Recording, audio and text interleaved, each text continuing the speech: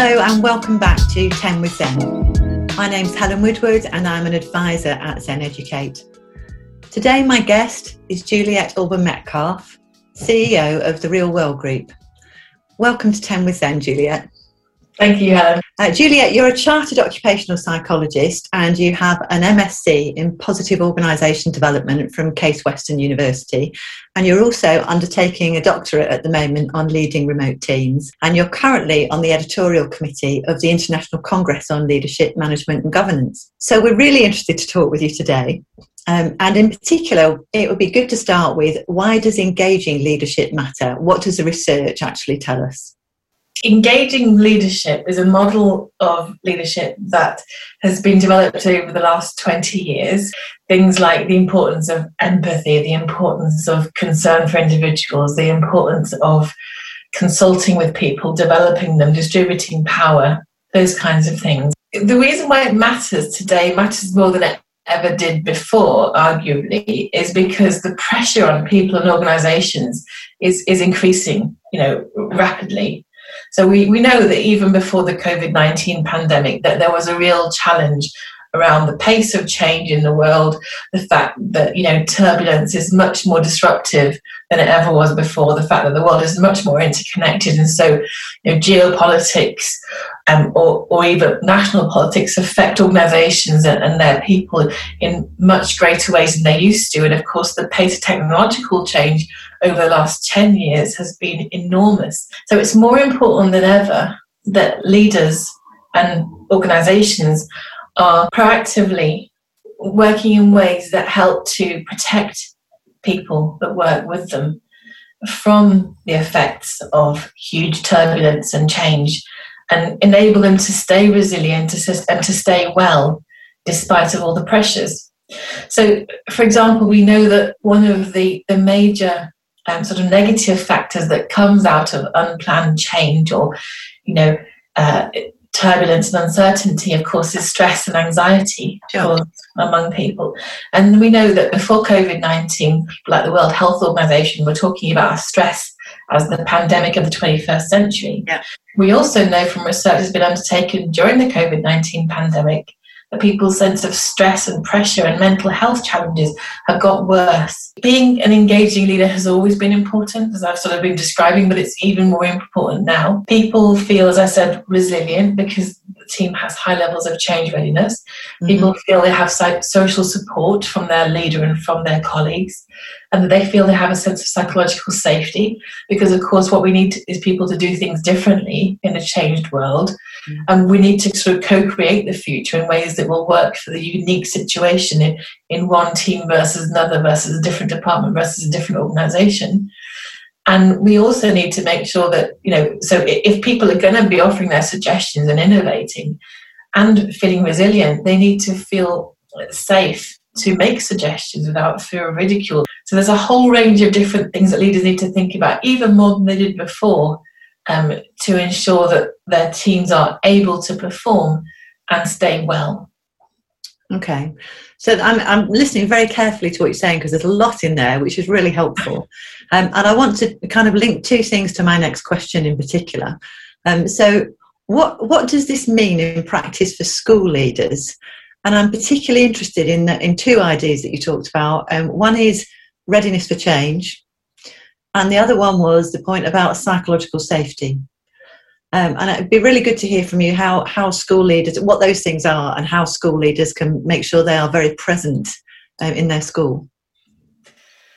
In terms of readiness for change, I would say that one of the things we need to understand about change is that there's this pervading myth that people resist change. Okay. And in actual fact, it is just a myth.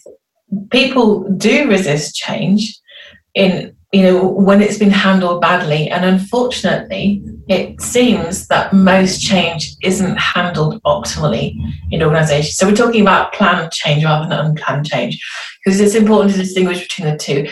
The COVID-19 pandemic is unplanned change. Sure. First of all, it's about making sure that the change is run as effectively as possible. And it's things like keeping people informed. So at the moment, there's likely to still be a huge amount of uncertainty in schools about what next. What's important is that the leaders in the school, the more senior they are open as much as they can be about what they know and what they don't know. Okay.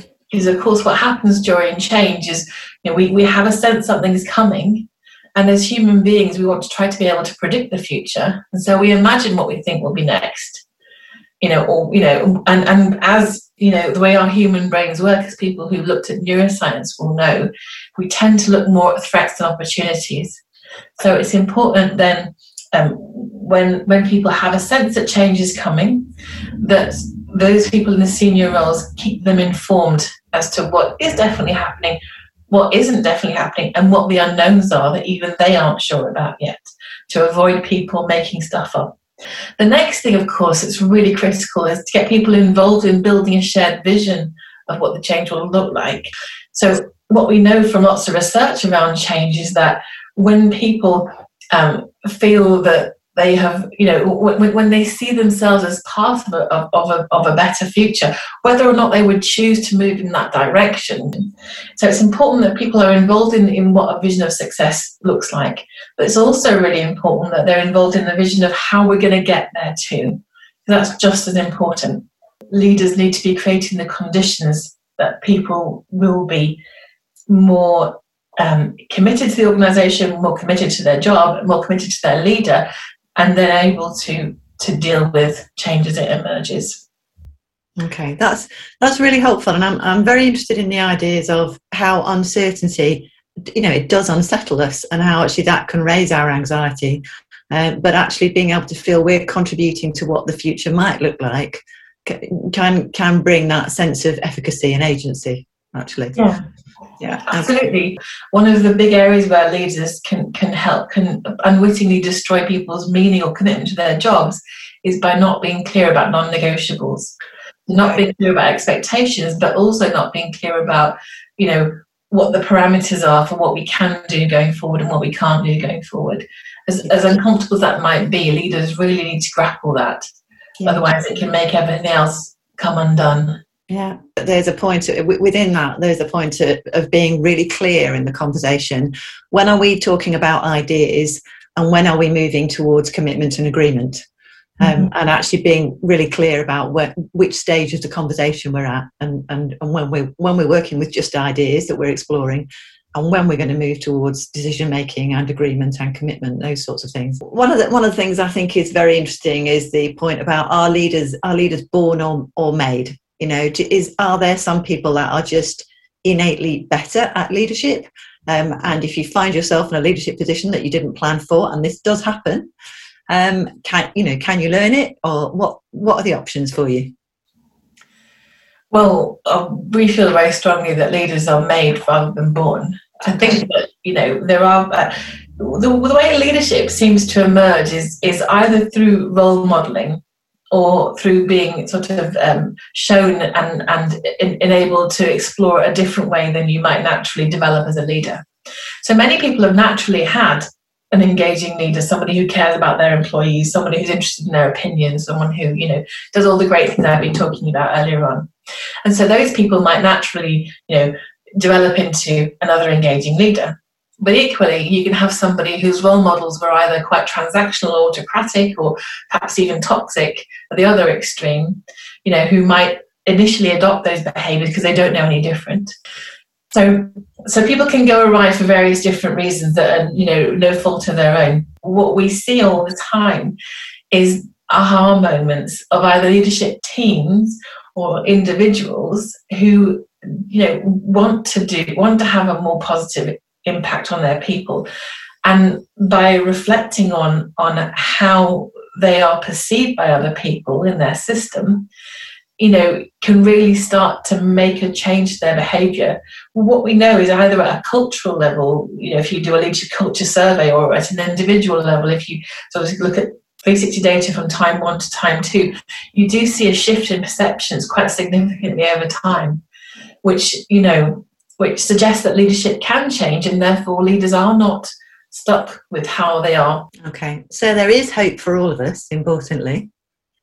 Absolutely, yeah, there definitely is. Yeah, people who want to be a better leader absolutely can be. If people just gather feedback, if they just sort of have the opportunity to, perhaps with the support of a coach in one way or another, to actually ask other people, how do you perceive my leadership? What impact does it have on you? What could I do differently? Yeah. Just those simple conversations can make a huge difference to a leader's effectiveness.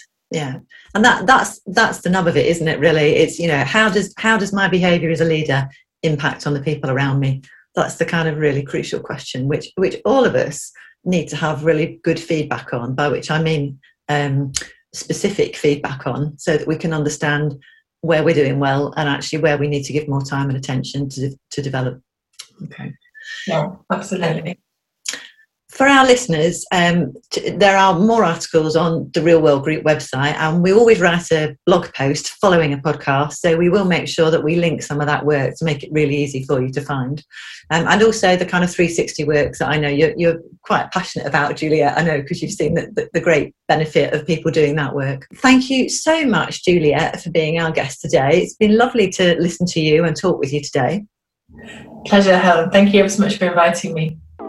Thank you to our listeners as well for joining us today on 10 with Zen, and I hope you have a good rest of your day.